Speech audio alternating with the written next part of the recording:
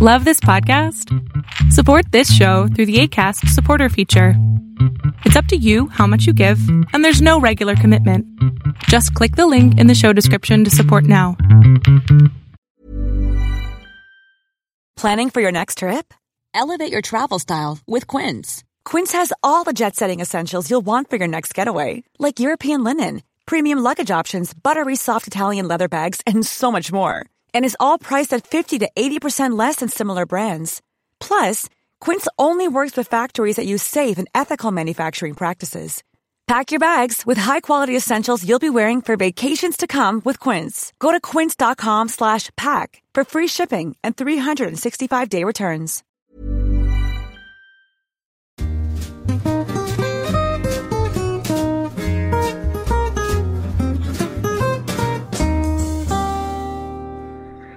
Hey friends, welcome to the Tennis and Bagels podcast. As you can probably tell again, it is me, Vansh, and although this time I have both my friends and faithfuls here with me for this week's episode. Andre, who's been super busy with work and going through some hectic times, is finally here to join me and Owen. Andre, how are you doing today? I'm doing great, and super excited to be here. I'm obviously super excited to be part of this podcast since I've created it. So every time that I get a chance to be doing it, it's great. Yeah, it's fantastic to have you back. But Owen, how are you? How's this week of tennis been for you? It's been good. I haven't been able to watch as much as I'd like, but good to be here talking with you guys as always, and great to have you back as well, Andre. For sure, yeah. Yeah, I mean, so looking at this week, I mean, we've got a Masters 1000 on the clay. I'd say it's bringing up some exciting different mix of results on both the WTA and the ATP. As we know, King Rafa Nadal loves the clay court season, but the Madrid Masters is probably his least successful Masters 1000 on the clay. And generally we see some new champions, and we see different type of players thrive, at least on the men's side, at Madrid, because it plays a little bit more like a hard court with the altitude, and it favors really offensive, aggressive players, but also players who hit big and have big serves, and but generally also are comfortable moving and sliding on the clay. And of course, Nadal has won this tournament 4 times on the clay and once on the hard court. But it also gives some opportunity for some other players to go deep than your traditional regular clay court type grinders who do well, like in Barcelona and other places in South America and other clay court events generally. So it offers a great mix of results. True. And I'm just checking out the draw here, especially for the men's one. And I just saw that Alex de Minaur beat Jaume Munar. Yeah, great win for him. I was about to say that's a great win for de Minaur. Like Munar is a Spaniard, obviously really good on clay. That's gonna give him a little bit of a boost for the kid. He's been needing some. Yeah, definitely on the clay. He's struggled a lot in his career. He would prefer the faster, slicker courts. But here he was down, I think, a set and a break, and Jaume Munar had him. Definitely thought Jaume would win that match because he was up like 6-4, 4-2, and then de Minaur showed great fight. And I saw some of the highlight reels. I didn't get a chance to see the match, but it looks like it's a great result for him, and he could face Dimitrov in the next round or Lloyd Harris. So we'll see how that goes. But there were some other results today, like Shapovalov won, which was nice to see. Yeah, especially he's been struggling the last few weeks. So he could do something this week maybe. And then, I guess just looking at the draw in general, I'm curious, some general takeaways. What do you guys feel? How balanced is it? You can go ahead first, Owen. Okay. Yeah, I think the bottom half is naturally the more open half, even though Medvedev is the 2 seed. He's not the strongest 2 seed you would typically have in an ATP clay draw. So I think the players on that half definitely have a more realistic hope of making the final. But I would say my main interest is Dominic Thiem in the top half. This is his first tournament back for a while. It's on what used what was formerly easily his favorite surface, clay, and it may still be, but with his much improved results on the hard courts, I think you could argue that hard court may be one of his favorite surfaces now as well. Yep. But I'm just really interested to see how he does. He's going to have, I think, a manageable first round, second round overall, because he gets a bye against Pablo Andujar or Marcos Giron. Correct. And after that, he could get the winner of a de Minaur and either Lloyd Harris or Grigor Dimitrov. So I think his first round should be a good one to ease him into it. But after that, could be tougher. I think de Minaur he wouldn't have much trouble with, but Dimitrov is who he lost to at the Australian Open. Mm-hmm. I think if those two were to play, it could be a really physical match, but I don't want to get too ahead of myself. It's just good to see him back in a draw. And I hope that whatever happens, his body will hold up. Yeah. A couple other names I'm interested in seeing play matches are Andrei Rublev, Stefanos Tsitsipas. I think it's going to be interesting to see if they can back up their strong results from Monte Carlo and Tsitsipas Barcelona as well, because he had a great Barcelona tournament. He was a point away from winning it. And as you said, this is the most open, typically, Clay Masters 1000 on the ATP side, given that Nadal doesn't have as insanely good results here as he does at the others. I mean, to be fair, this tournament was hard court before 2009, so he's had fewer chances to win it on the clay. Mm-hmm. But all the same, you're right about the altitude. The ball flies through the air quicker, rewards more attacking styles than Monte Carlo or Rome or Roland Garros. So I'm hoping we get a good competitive tournament, lots of close matches, and I'm hoping we see some big names facing off later in the draw. What do you think, Andre? Yeah, I'm in the same page as you. Like, I wouldn't read too much, obviously, into the Dimitrov win against Thiem and in Australia, just because Thiem was having his struggles there. Apparently, he had a foot injury and whatnot, and Dimitrov also had a bit of a hard time against Nadal. Like, was it Monte Carlo or Barcelona? It was Monte Carlo, although he did have, I think, a bad toothache, he said after. He hadn't been sleeping, so I think he hadn't been sleeping well. And who knows, maybe hopefully he's better now. Toothache is not something that you be considering much of an injury, much of more of a health problem. So maybe he's got through it, and he could be tough too, because he's a big hitter as well. He likes to attack. Sometimes he likes to push a little bit and just prove how great he is and how speedy he is on the back of the court. But yeah, honestly, for everybody in Thiem's draw, I think Thiem just plays the type of game that they play, but better. He's as fast as de Minaur, I would say. Probably not as fast, but he's pretty fast. Close, yeah. He's really well. Explosive, Yeah, it's very explosive. He's got a very similar game to Dimitrov, but better. He hits bigger than Rublev can ever hope to do, especially on a clay court, even though Rublev really did pull off a great win against Nadal. So maybe he will have some confidence against his opposition out here in Madrid. And as you said, like, since the courts can play a little bit faster, it could be in his favor as well. He could be able to be putting away more forehands than he would in Barcelona and Monte Carlo. But yeah, I feel like my actual interest is actually like in the at the bottom half of the draw. Not necessarily that I'm not interested in the top half, but it seems like a little bit more. You're seeing like the old names that you just want to see how they do. Obviously, have Yannick Sinner, but I just want to see how the guys, especially Tsitsipas, handles the defeat against Nadal. He said he was having nightmares about it, for 4 days after. Yeah, and if he can pull it off and just go back to another final of a Masters 1000 right away, like that would be pretty good for him. That would be pretty big record for him on the clay court season. Imagine if he wins the title, he will have a total of like one defeat to whatever, like God knows how many wins, like something close to 20 wins already. So that would be a pretty good thing for him going into the other Masters 1000 in Rome, and especially back in Roland Garros. I want to see how Berrettini does as well. He just won a title, beat Karatsev, a super informed player, whom we totally thought he was just going to get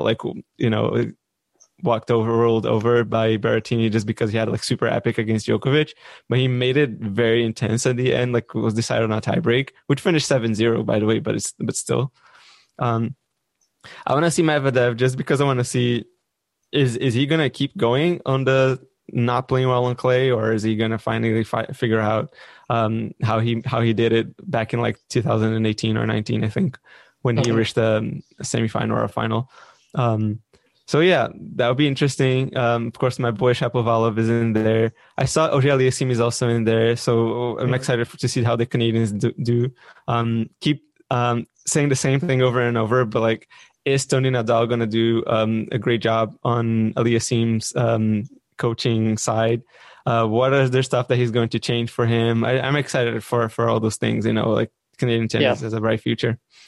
Yeah, those are all excellent takeaways. I think I'm excited. Much of the same things. I think the bottom half is intriguing. I mean, Tsitsipas, he mentioned he'd love to have a crack at that match point again for the past 4 days, but he seemed pretty confident, and he said high goals for himself. He says he wants to finish the year in the top 3, and he wants to he wants to not let this defeat linger. And so I think obviously Madrid, he got to the final in 2019 and he pulled off that win against Nadal.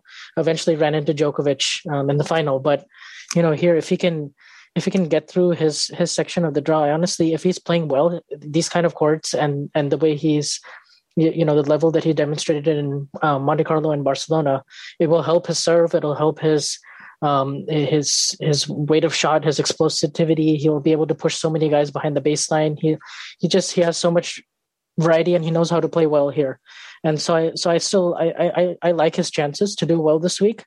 If we look at his draw, he's got, potentially Basilashvili first. That'd be pretty tricky because Basilashvili is coming off a title, but you just never know with him. And he is coming off a title, so the turnaround might be a bit quick. And or he could, and he's got Paire in the first round, who's super flaky. Right. So I mean, I would say Paire is a heavy favorite to get through that. I mean, very imposing first round opponent. Yeah, definitely. Obviously gives his 100% in every match he plays. So, absolutely. Yeah. I mean, and then you mentioned Felix. I'm excited about him. They're in the same section. I mean, if Felix and Tsitsipas play again, what is Felix going to do differently? That'll be interesting. But if Felix can get through Casper Ruud first, because that's a very tricky first round. And, not one that I'd necessarily favor Felix heavily, but I mean, pretty good. And then, Medvedev obviously had COVID, but he's recovering well, at least that's what he said.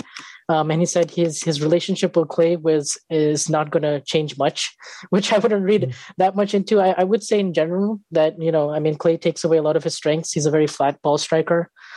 He just struggles moving on it, and sliding it doesn't come naturally for him. Obviously, we know his best results have come on the quicker courts and especially hard courts.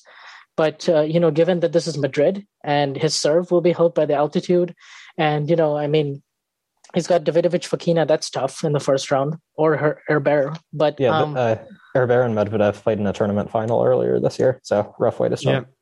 Yeah, and he's also the guy that took out Medvedev from 2 sets to love down at the French Open in 2019. So, you're right. That would be a rematch of that. But I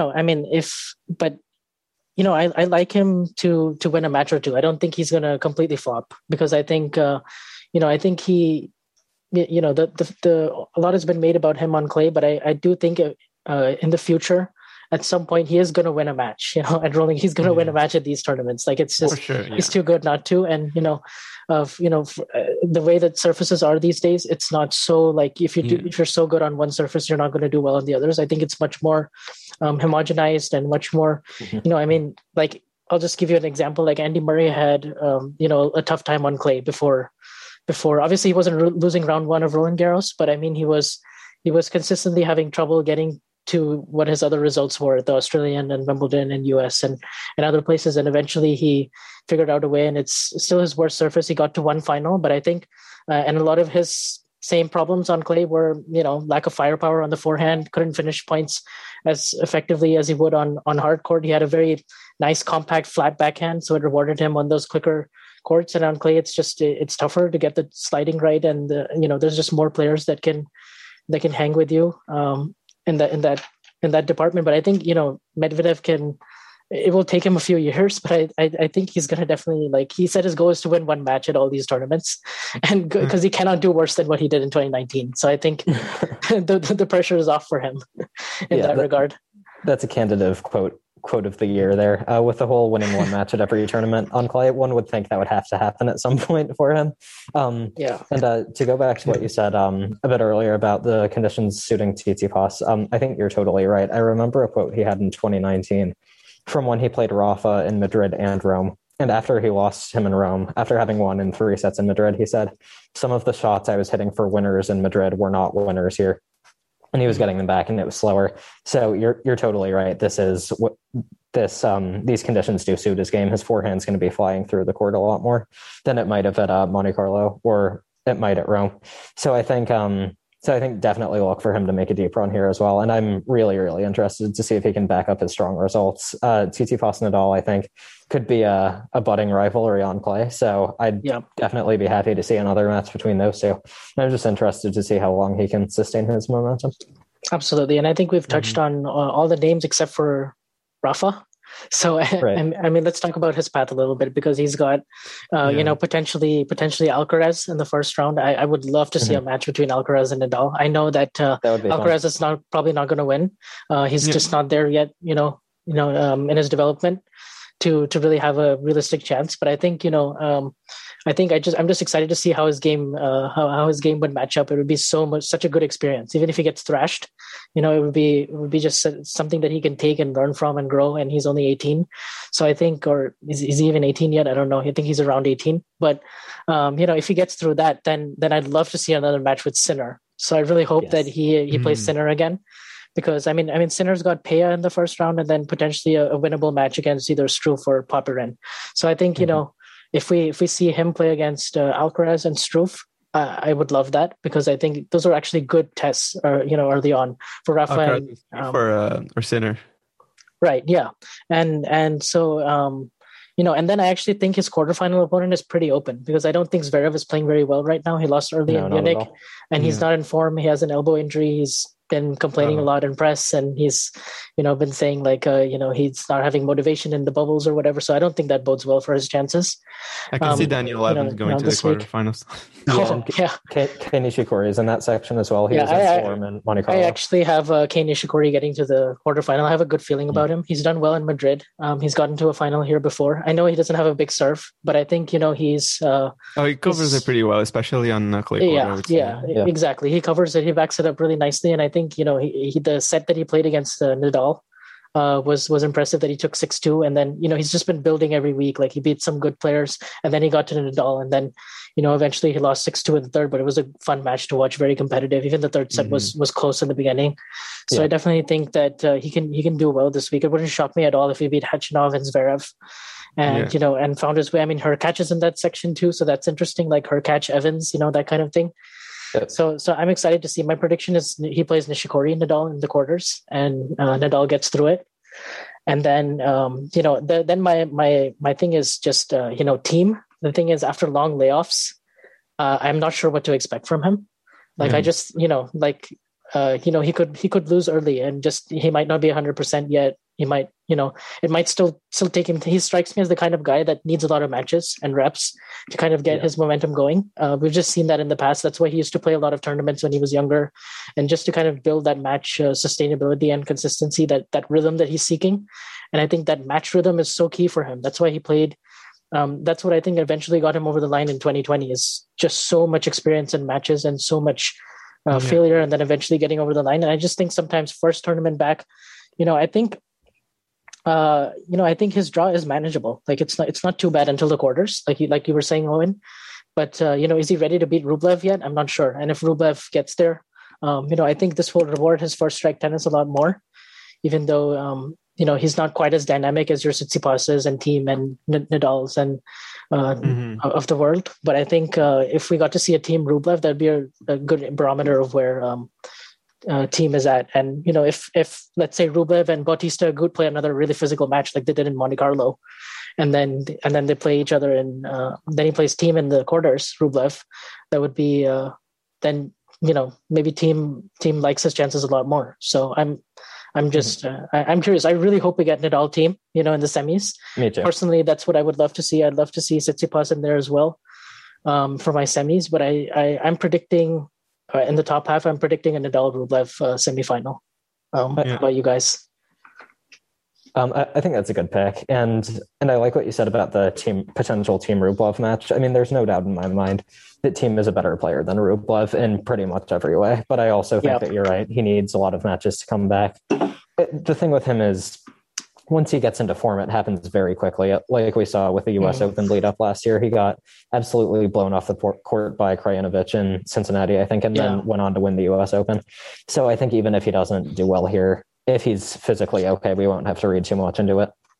Yep. But I really hope he does win a few matches, because it's easy to forget, since he's been out for a little bit and since Tsitsipas has been so successful on the clay in his absence, that Thiem was the second best clay court player for the last couple of years. I mean, if you take out 2020, made Roland Garros finals in 2018 and 2019, he'd beaten it all on the clay for 4 straight years. So I just love to see him back in the mix, because we know how high his peak level is.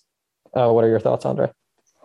Yeah, I think if we backtrack to Nadal a bit, that was a tweet that I posted, and I feel like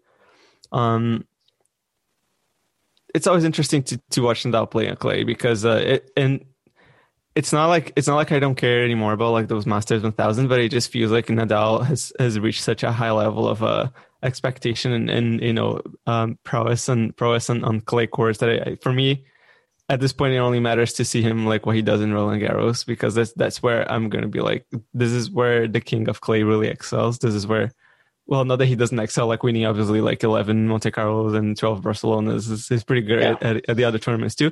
But like, it's for me, it's just show court for me. Like at this point, like on Nadal, like everywhere else other than Roland Garros, because it's like, it doesn't really matter for me in terms of gauging his form. I want to see maybe how others are playing against him and whatnot, but even still, it's not going to be like it's not going to be incredibly telling. If, for example, if Sinner wins against Nadal in 3, is it telling at all that Nadal isn't going to beat him like 6-4, 6-2, 6-2 at Roland Garros? You never know, right? Yeah. Especially because Madrid is, as we said so many times already, it's so much different than the conditions at Roland Garros, right? Yeah. So, and I don't know, I feel like in terms of Nadal, it wouldn't surprise me if he loses, but also it wouldn't surprise me if he wins this tournament, like at this point in his career. It wouldn't be extremely big news for me. Maybe I just want to see him playing well, because I want to see how the other guys are like approaching the game against him. And as you said, like I want to see Alcaraz playing him. I want to see Sinner playing him again. I want to see Nishikori making it through the quarters as well. I would like to see Dominic Thiem playing against him as well, or maybe not Rublev, because I've already seen it against him in Monte Carlo. It wouldn't be necessarily all too new.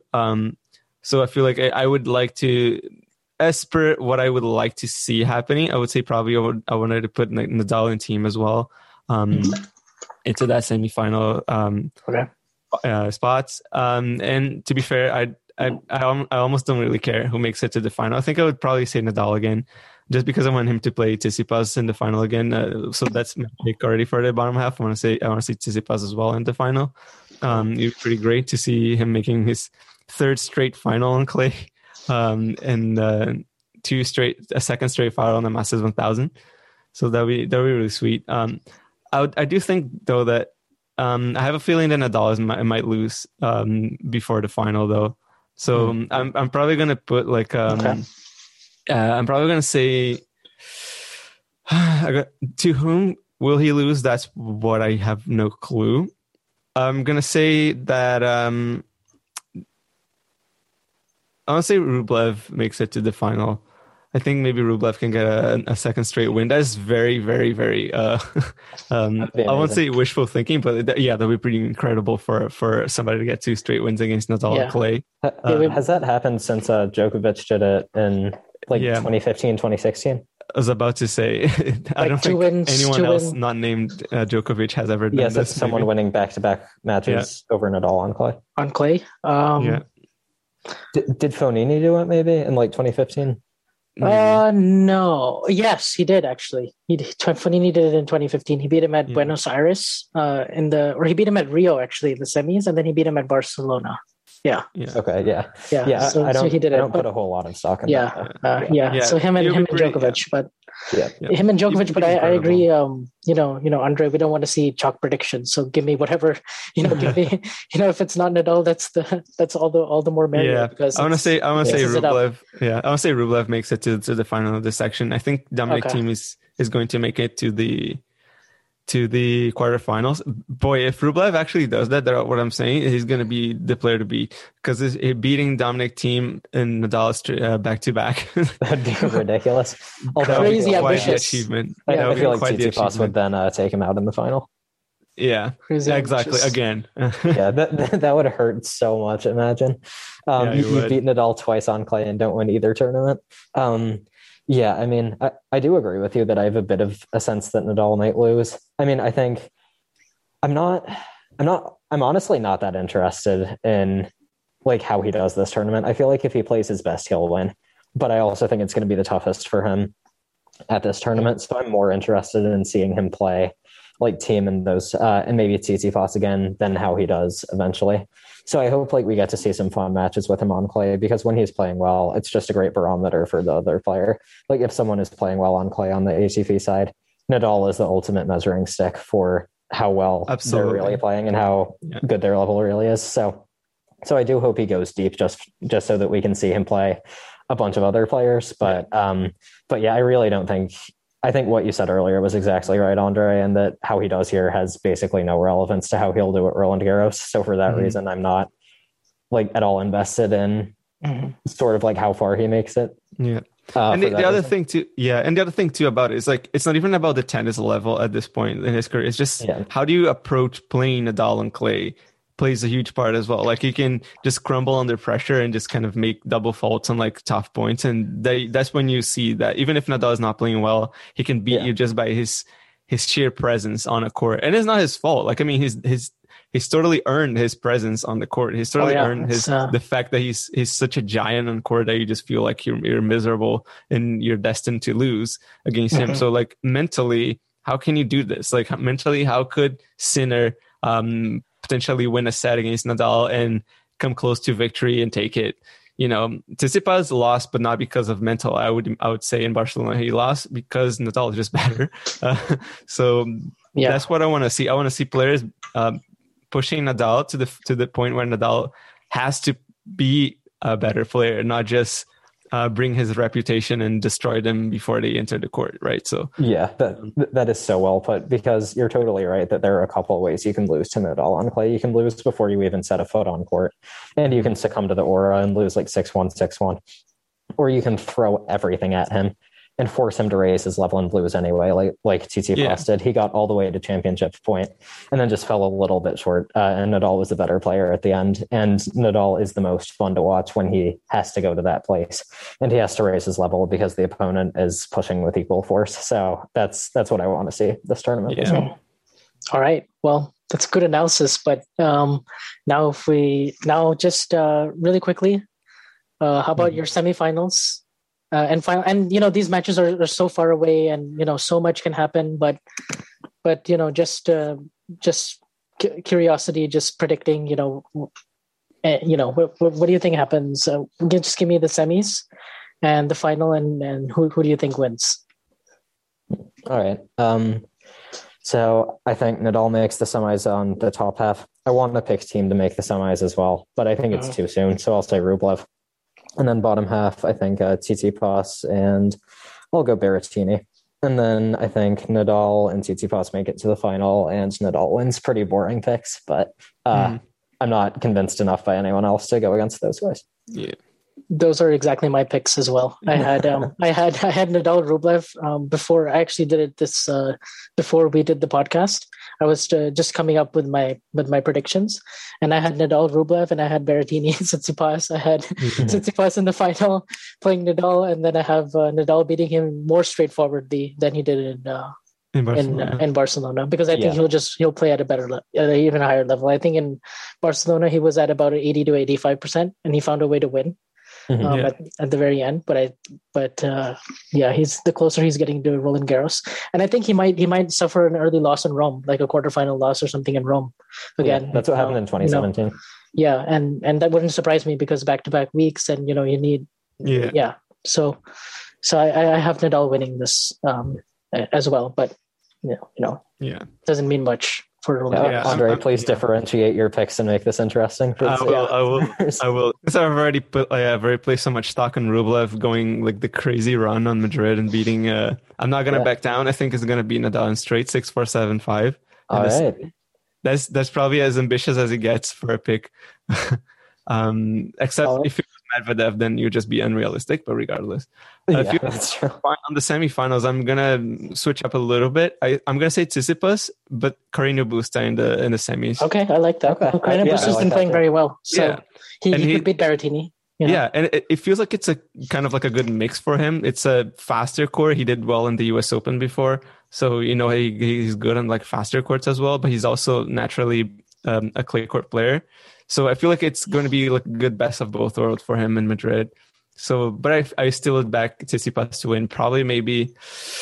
Carreño Busta is such a fighter. I would say probably like in 3 sets, but I think it would be a little bit more straightforward, like like a 6-3 in the third, like not too much on return for Carreño Busta. So I feel like that's what's going to happen.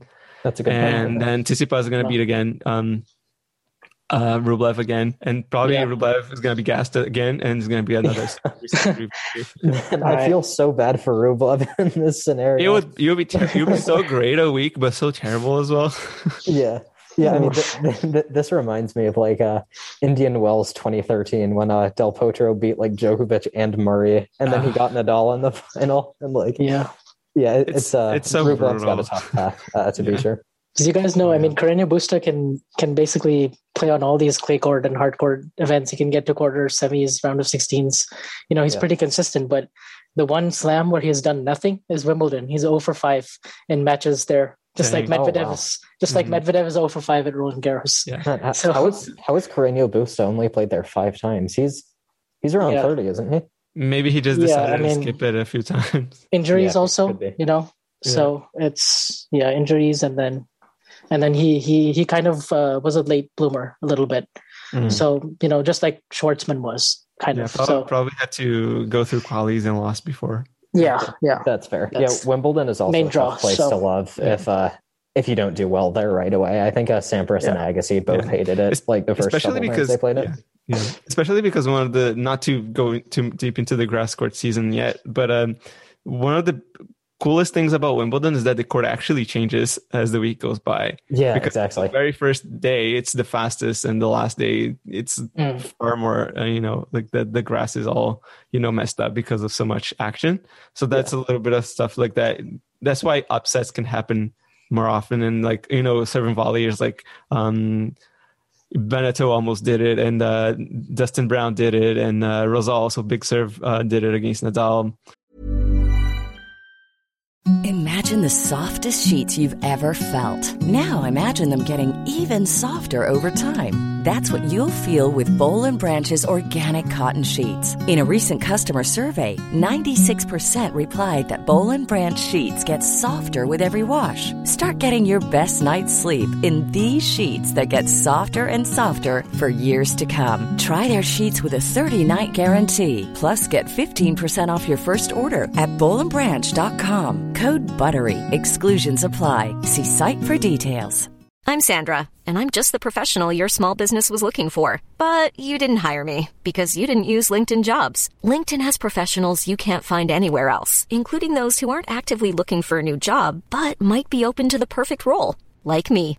In a given month, over 70% of LinkedIn users don't visit other leading job sites. So if you're not looking on LinkedIn, you'll miss out on great candidates like Sandra. Start hiring professionals like a professional. Post your free job on linkedin.com/people today.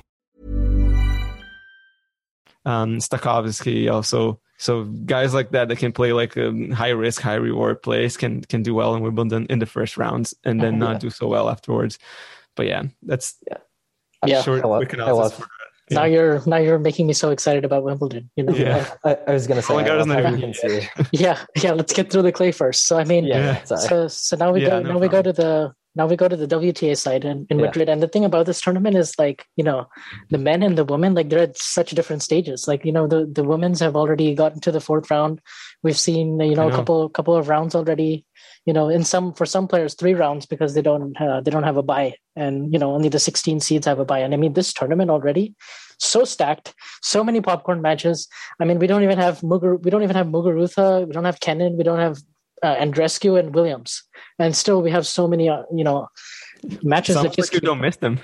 keep delivering. Yeah, I mean, so imagine Rome, when they're all back. So I would love that, because I'd love to see Serena in here. I'd love to see Andreescu in there. I'd like to see matches with them. But what intrigues me the most is the way these sections panned out, because you've got players like Sakari in there, Martins in there. Sabalenka's been so consistent week after week.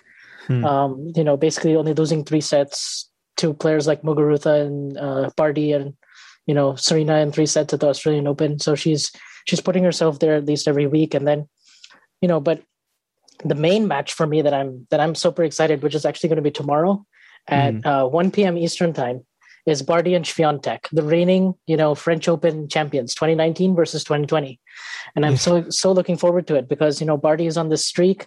She's number 1 in the race. She's proving herself on every surface. She won last week in Stuttgart. Owen and I covered that in depth last week, and she's looked pretty good here. I would say a little bit scratchy yesterday against Zidansek. She dropped 1 set 6-1, but nonetheless, she's got her day off, and she's playing Swiatek, who's basically rolling through players on clay, since the start of Roland Garros, and it'll be so interesting to see if she can keep it up. And I just really want to see what happens tomorrow in that match. I bet both of you are pretty excited about it as well. Oh yeah, yes. I'm glad we're starting with this match, because this is absolute popcorn match. Doesn't get much more exciting than this. I think this is basically a match between the 2 defending champions at Roland Garros, because Swiatek won it last year. Barty won it the year before that and didn't play it last year. So I think these are 2 of, if not the 2 favorites for Roland Garros. And so seeing them clash this early in the clay season, I think is going to be such a treat. 2 of the best forehands in the game, 2 of the best clay court players in the game right now. So yeah, I just can't wait for it. Yeah, same for me here. Like, I mean, Swiatek is quickly becoming one of my favorite players, and it's really good that she backed up like all of the anticipation and expectation with pretty big wins. It's almost like her first round win was a statement that she wanted to give to the world. Yep. Like, hey, I am still really good on clay. It wasn't a 1 slam wonder thing. Well, maybe she hasn't won a slam yet, and this is not a slam, but like, I mean, it's pretty good signs that it can happen again. So, this is going to be a super exciting match. As much as I really like Barty, I am rooting for Swiatek on this one, just because she has suffered some like pretty tough losses this year already, and I feel like it would mean so much to her to beat Barty, but it's really tough, because I also really like Barty and I want her to like win more tournaments as well. And she did super well in Stuttgart, won Miami, of course. But yeah. And one of the things that is striking me as I look at this draw is that, especially, a lot of the seeds have already fallen. They have already lost. Yeah. But look at the people who are still in the draw. We have Kudermetova, and then we have Jabeur, Pegula, and then Pavlyuchenkova, Mukova. All of them are non-seeded players, and they're equally as good as like so many of these players are right here. So yeah, it's just pretty amazing how it's just gotten so tough, and there's still ways to go before the final. And whoever wins any tournament at WTA right now just deserves it thoroughly, because it's it's pretty ridiculous, the level of play that is right there right now. Yeah, I mean, couldn't agree more. Yeah. And the anticipation is there right from round 1. And before it used to be you'd at least wait till like at the Australian Open. We had some anticipation, but it was really like round 4. Whoa, like stacked. Yeah.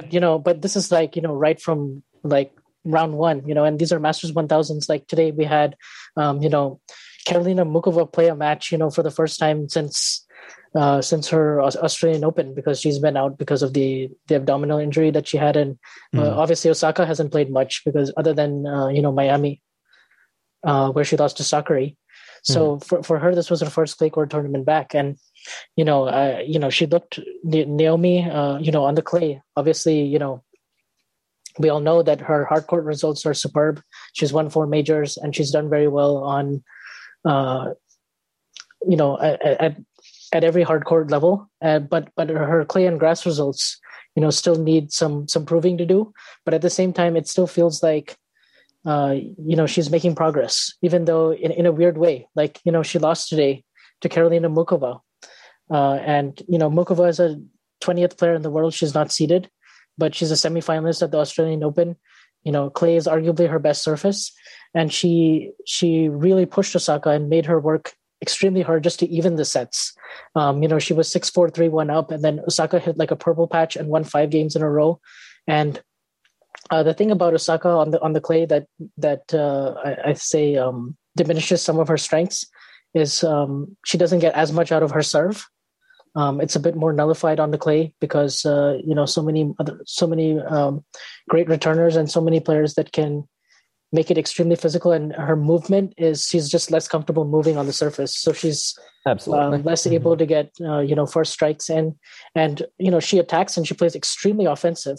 But she in this match she said afterwards that she was playing overly offensive and overly aggressive with her first strikes in order to mitigate the fact that she knows, in order to hide that weakness of hers, which is the movement. She still says afterwards that I'm learning how to slide. I'm learning how to play on the surface. It's been 2 years since she last played. Obviously, we know last year she didn't play at all the clay season.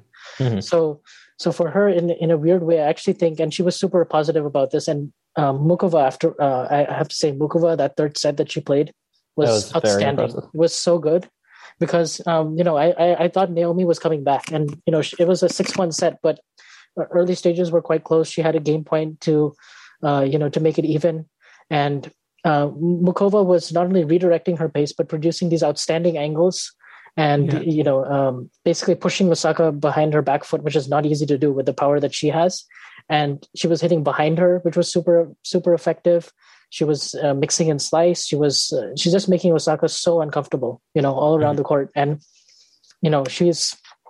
she's definitely one that I think can go further. But then you look at the WTA draw and it's like she plays Sakkari next, and Sakkari is which is brutal. Yeah. And then next is Brady probably. So yeah, exactly. And Sakkari, I thought that would be a much closer match against Annette Kontaveit, but it was straightforward 3-1 looks like. So.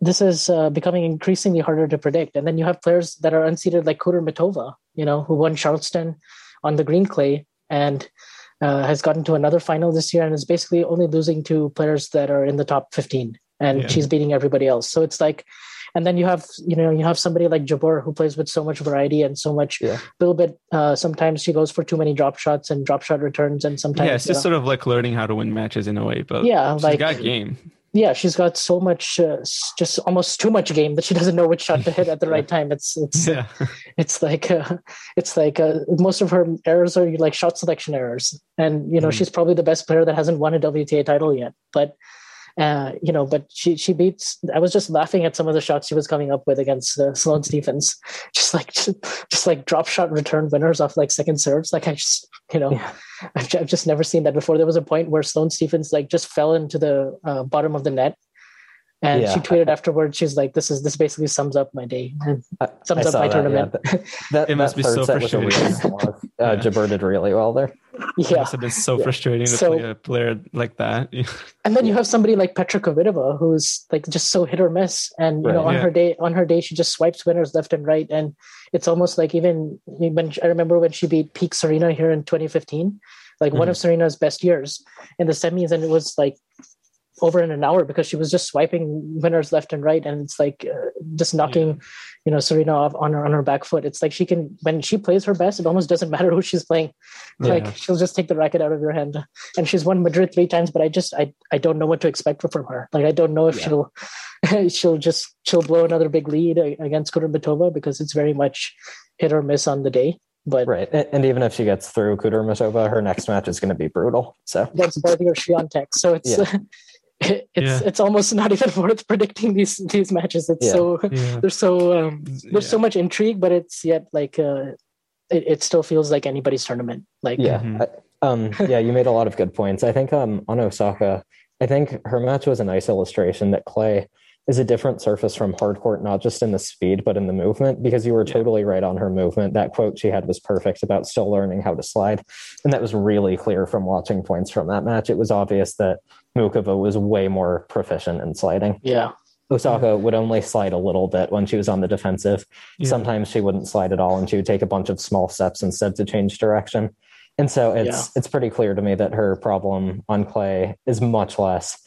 Like, her heavy ground strokes are still there. She can still hit through anyone, but moving defensively is a much bigger issue for her on clay than hard court. And I mean, this draw is just so much fun to look at, because in the top you have Barty and Swiatek, and then you have Kvitova. You have in the middle you have Paula Badosa, who just beat Jill Teichmann in a good match. You'd think from the second two sets that it was a bit of a runaway, but the third set 6-2 was pretty competitive. You have Bencic and Jabeur in the middle. I think that's going to be a good match. You have Sabalenka and Pegula, which is exciting, and you have the potential for a Halep-Sabalenka rematch. And although I was looking forward to Pegula Azarenka, because Pegula is the one who knocked out Azarenka in the first round of Australian Open, and I was expecting like a competitive match in that one, but unfortunately Azarenka hurt her lower back, so she had to withdraw. But that was such a shame. I hope she gets well soon.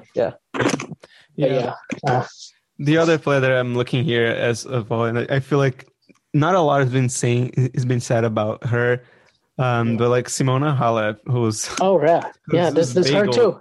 she literally just bageled the first set in her first two matches. She almost breadsticked Sorriba Stormo. If she wasn't such a huge ridiculous fighter, she would have brought it almost that would have back. been a 6-0, 6-1. But 6-0, 6-4, she's just quietly saying like, hey, don't forget about me, you know, like I'm a little bit older, but I'm still one of the best ones out there. It's just gonna be fun to see what happens.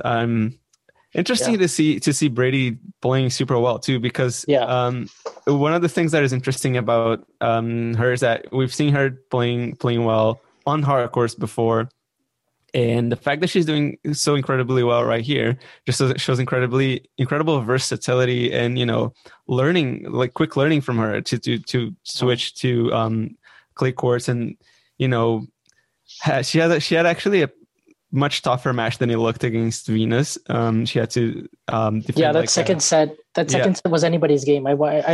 She saved somewhere around like 10 or 11 break points all the match out, so it was something really impressive about it. So it's gonna be fun to see. And about players that come from America, I guess, like since I'm in here, and the problem of movement, it's the one thing that I can think of was like, obviously as a kid, I was learning to play tennis on clay courts. Like the first time that I stepped in on a tennis court was on clay. It's almost like learning how to skate in a way, right? So if you're a kid and it's just second nature for you to step on ice and you're skating. But for people who don't know, you just kind of have to learn with it as you go. And you can slide to be in position. You can slide to like get 2 shots on the net. You can slide to attack. You can slide on defense. It's just a way of movement it's something that you have to get used to. And it's not as simple. You see players like sliding like 4 feet, of a slide. You can see like the huge marks on the ground on clay, but it's not like as simple as it looks. Like you have to gauge like how many steps you give. You have to sort of stop and stop already in position and kind of get ready. You get in balance. It's also easy to just kind of misjudge your step, and instead of slide, you just get caught on clay and you fall on ground. And that's the thing I noticed with Osaka. With Osaka, is that her feet were getting stuck in the clay. Like she was. Yes, exactly. Her feet were getting caught. Her feet were getting caught, and she likes to take those little steps that work so well on a hard court. And her defense is explosive on both corners on a hard court, but on the clay, like the way she has to plant her feet and kind of stretch and get to those balls, it's so hard for her to then get back into a neutral position, because then she's trapped in that corner, and then next thing you know, Mukova has a million options at her disposal, and she's at the mercy of her opponent, and that's not the way she likes to play. She likes to be the one dictating and making the offense. And I think Osaka knows this as well. And so when she's on the defensive, sometimes she'll let a winner go by just because it's so much of a hassle to have to deal with this every time she's on the defensive. And those sorry, what you said too, Andre. I think Nadal even called moving on clay skating in his autobiography. And someone who's so good at this is Djokovic. Like, he can slide in all sorts of situations. Sometimes, even if he's barely on the defensive, he'll go into a slide just to make like a kind of neutral shot even more comfortable. And we know he can do it dead on the defense. He can. Yeah. So he's someone who I would look at if someone's learning how to slide from any point in their career. And I'm really glad you brought up Brady, Andre, because Brady is super impressive against Venus, because I thought Venus played a very good second set.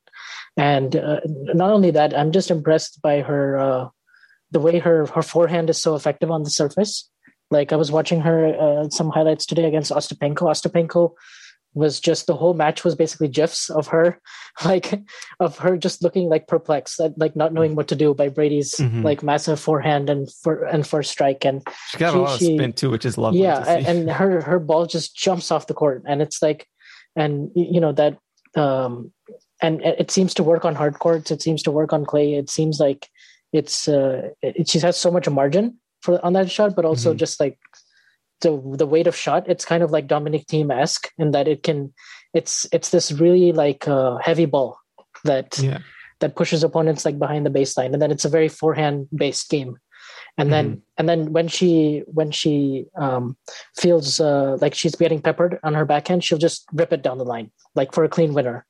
And less margin on that shot, but if she just hits her spot perfectly, then she's the one attacking, and then she can just hit forehands all day. Yeah. And so I'd love to see a match between her and like Sakkari or Mukova. That'd be interesting. But it's like, I really don't know who's going to come through, because you also mentioned Halep, and Halep had 2 bagels in her early rounds, and then she had trouble serving out the matches. So today she had 5-3 against Zhang, but then she got broken and just felt the nerves and got very passive. And Sorribes Tormo is such a fighter that she made that, she somehow got it back to 5-all. But we'll see if she's able to, because she's going to need to be able to close better against better players. Yeah. So. Can I just a little anecdote about movement that I just remember as I was speaking as well.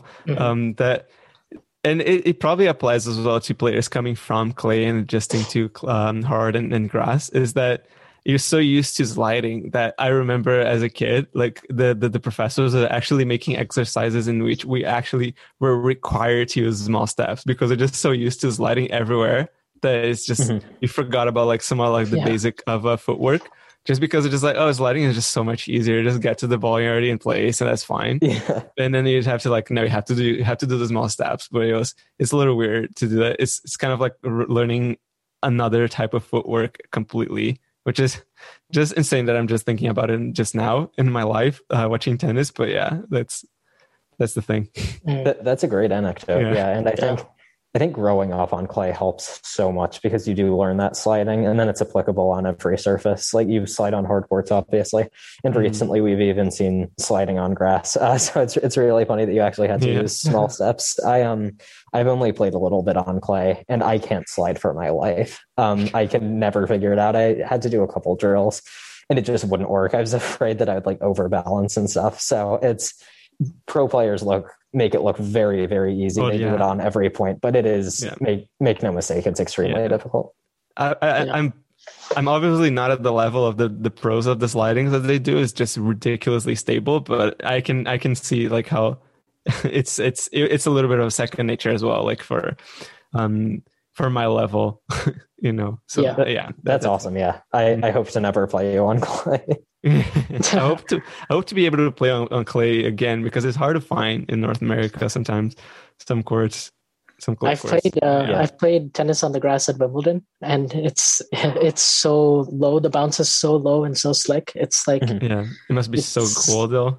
Yeah. Oh my gosh. It's the best. But I know that on clay I'd probably just fall and lose balance every time.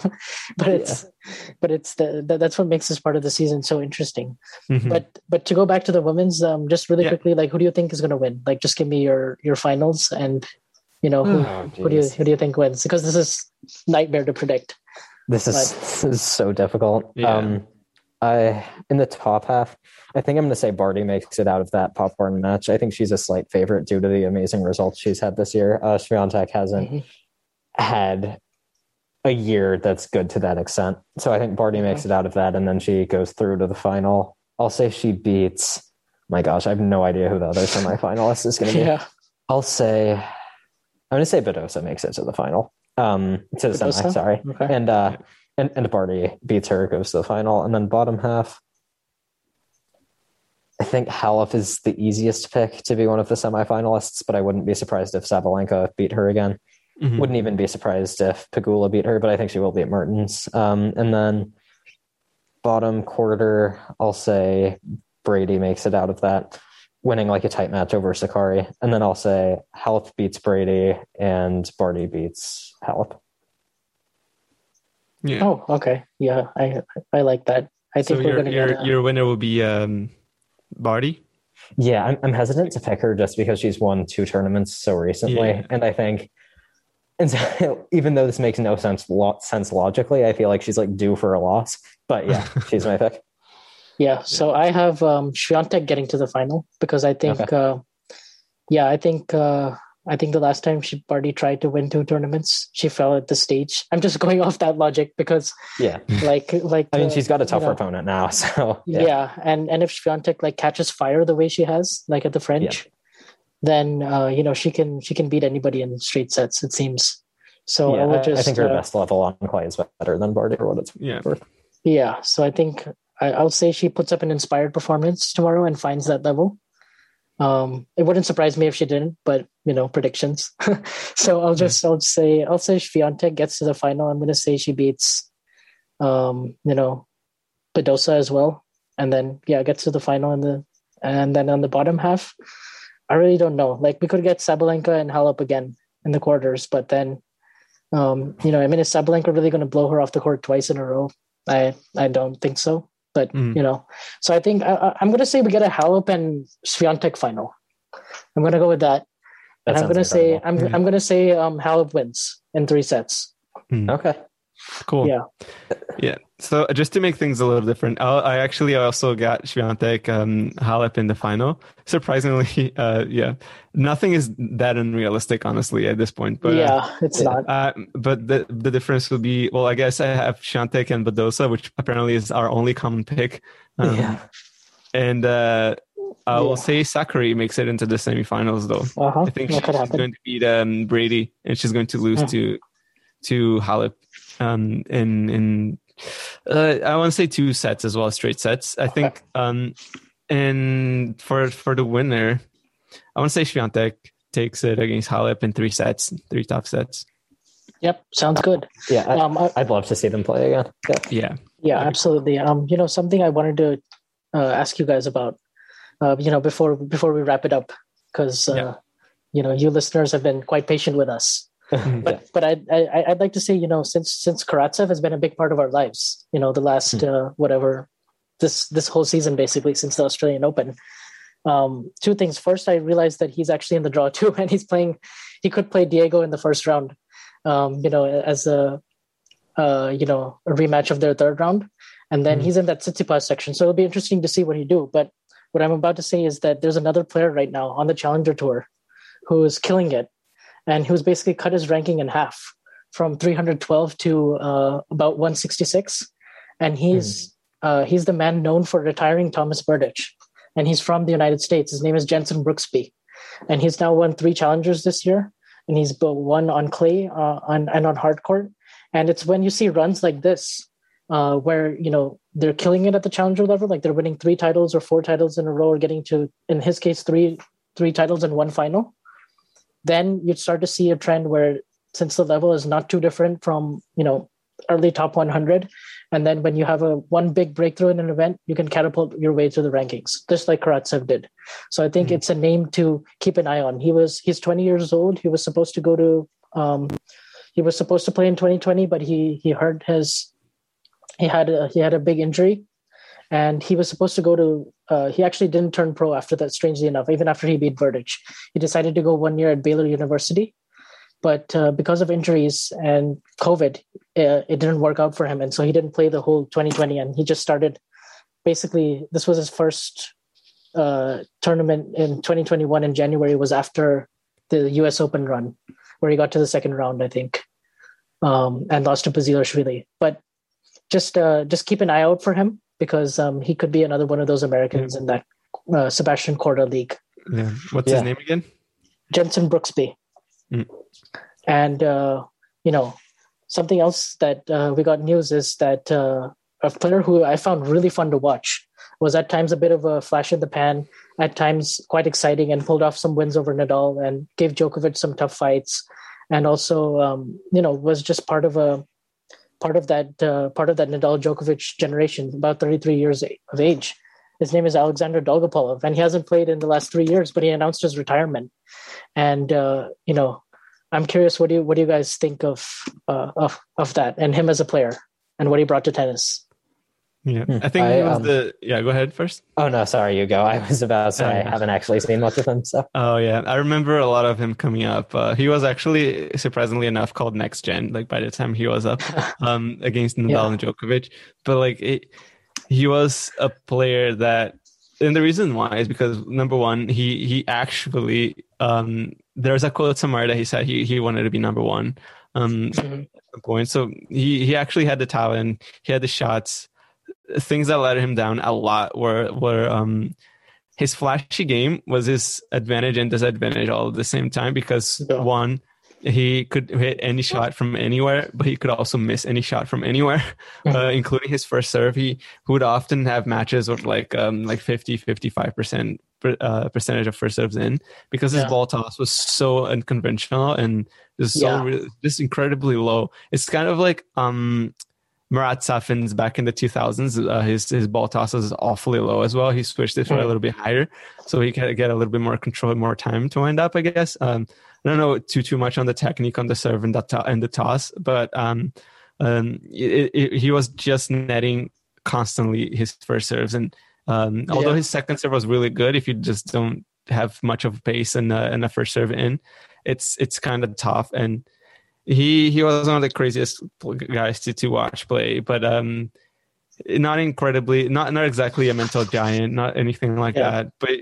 he was fun to watch, and I got the news that he retired. I just realized that I haven't seen him play for so many years. But in all honesty, the pandemic makes everything feels like it's been 10 years already. So yeah. I mean, best of luck to the guy, right? I mean, he was super fun to watch, pulled off some great wins, has some great matches. Just check him out on YouTube, see if you can find some other full matches of him. It's really fun. So yeah. And one thing that Gil Gross actually said on Twitter is like, never seen a guy who actually sliced the ball so quick. I'm pretty sure I saw the ball actually going up instead of down by the time he reached the net. He has a full swing on the slice. It's like its own backhand stroke. Like he gets like this wicked side spin on it. He hits these crazy drop shots.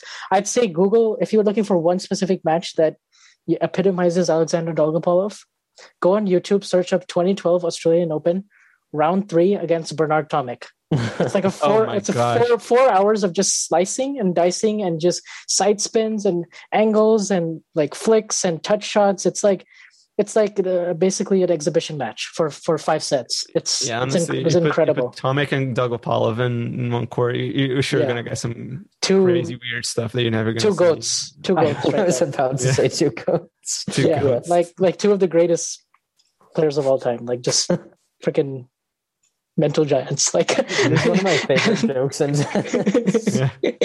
no, and also it's just, I'll always remember his wins. Like when he played Djokovic at twice in 2015, and he nearly pulled it off. Like he was so close to beating him. He played Djokovic in Miami in 2015, and he was 7-6, 4-1 up, and he was like 4-2 up. He had like a break point for like to win that set, like 6-1. And then of course Djokovic being Djokovic, like wins that close set and then bagels him in the third set. But nonetheless, it was a great match. Dolgopolov, he screwed it up. Yeah, exactly. Anyway. But I mean, and then they played again in Cincinnati, and this time he had 6-4, and then they had a second set tiebreak, and he had he was 2 points away from winning the match. He had 5-4. He had 5-4 and 2 serves, and then Djokovic again. Yeah. Djokovic lockdown mode, and then twice in a year. That's brutal. Yeah, and I didn't know about either of those matches. But and then he beat Nadal twice, and the one that impressed me a lot was the win in Indian Wells in 2014, where he came back from a set down, and he beat him in a third set tiebreak, and that was spectacular shot making. At times, Nadal's forehand was falling very short, which helped exactly. It's shot making is definitely what you can expect from him. It's one of those players that you remember for him making crazy good shots, and it's shots that you're not going to see from the big three, if not ever, not often, if not ever, right? So, and I think the big three, they respected him and they knew how tough of an opponent he was. He was like a foil for a lot of players, and because you have to be alert. That's the thing, right? If Djokovic wasn't alert, he would have lost those 2 times. So and it was nice to see Federer also. Nice touch from him too. Yeah, sends a nice message on Instagram. To DM is lighting to his DMs too. I like how he signed it, Raj. Yeah. So I mean, good luck to him, and good luck to everybody in Madrid, and good luck to everybody who listened to this podcast. A reminder to everybody to subscribe, to follow us all on Twitter. You follow Andre at Rolenberg Andre. You can follow Owen at Tennis Nation, and you can follow me at VanchV2K. I'll always be tweeting a lot of stats, and we'll be in touch. So feel free to leave us a message. A review on iTunes is always helpful. On Apple Podcasts, if you can, that'd be nice. And tell your friends, tell everybody about this podcast. And I love this conversation. It was so nice to have Andre back. And we covered a lot of great stuff today. So thanks, guys. Yeah, this felt like the most normal podcast we've done in a while, and really fun. Mom deserves the best, and there's no better place to shop for Mother's Day than Whole Foods Market. They're your destination for unbeatable savings, from premium gifts to show-stopping flowers and irresistible desserts. Start by saving 33% with Prime on all body care and candles. Then get a 15-stem bunch of tulips for just $9.99 each with Prime. Round out Mom's menu with festive rosé, irresistible berry chantilly cake, and more special treats. Come celebrate Mother's Day at Whole Foods Market.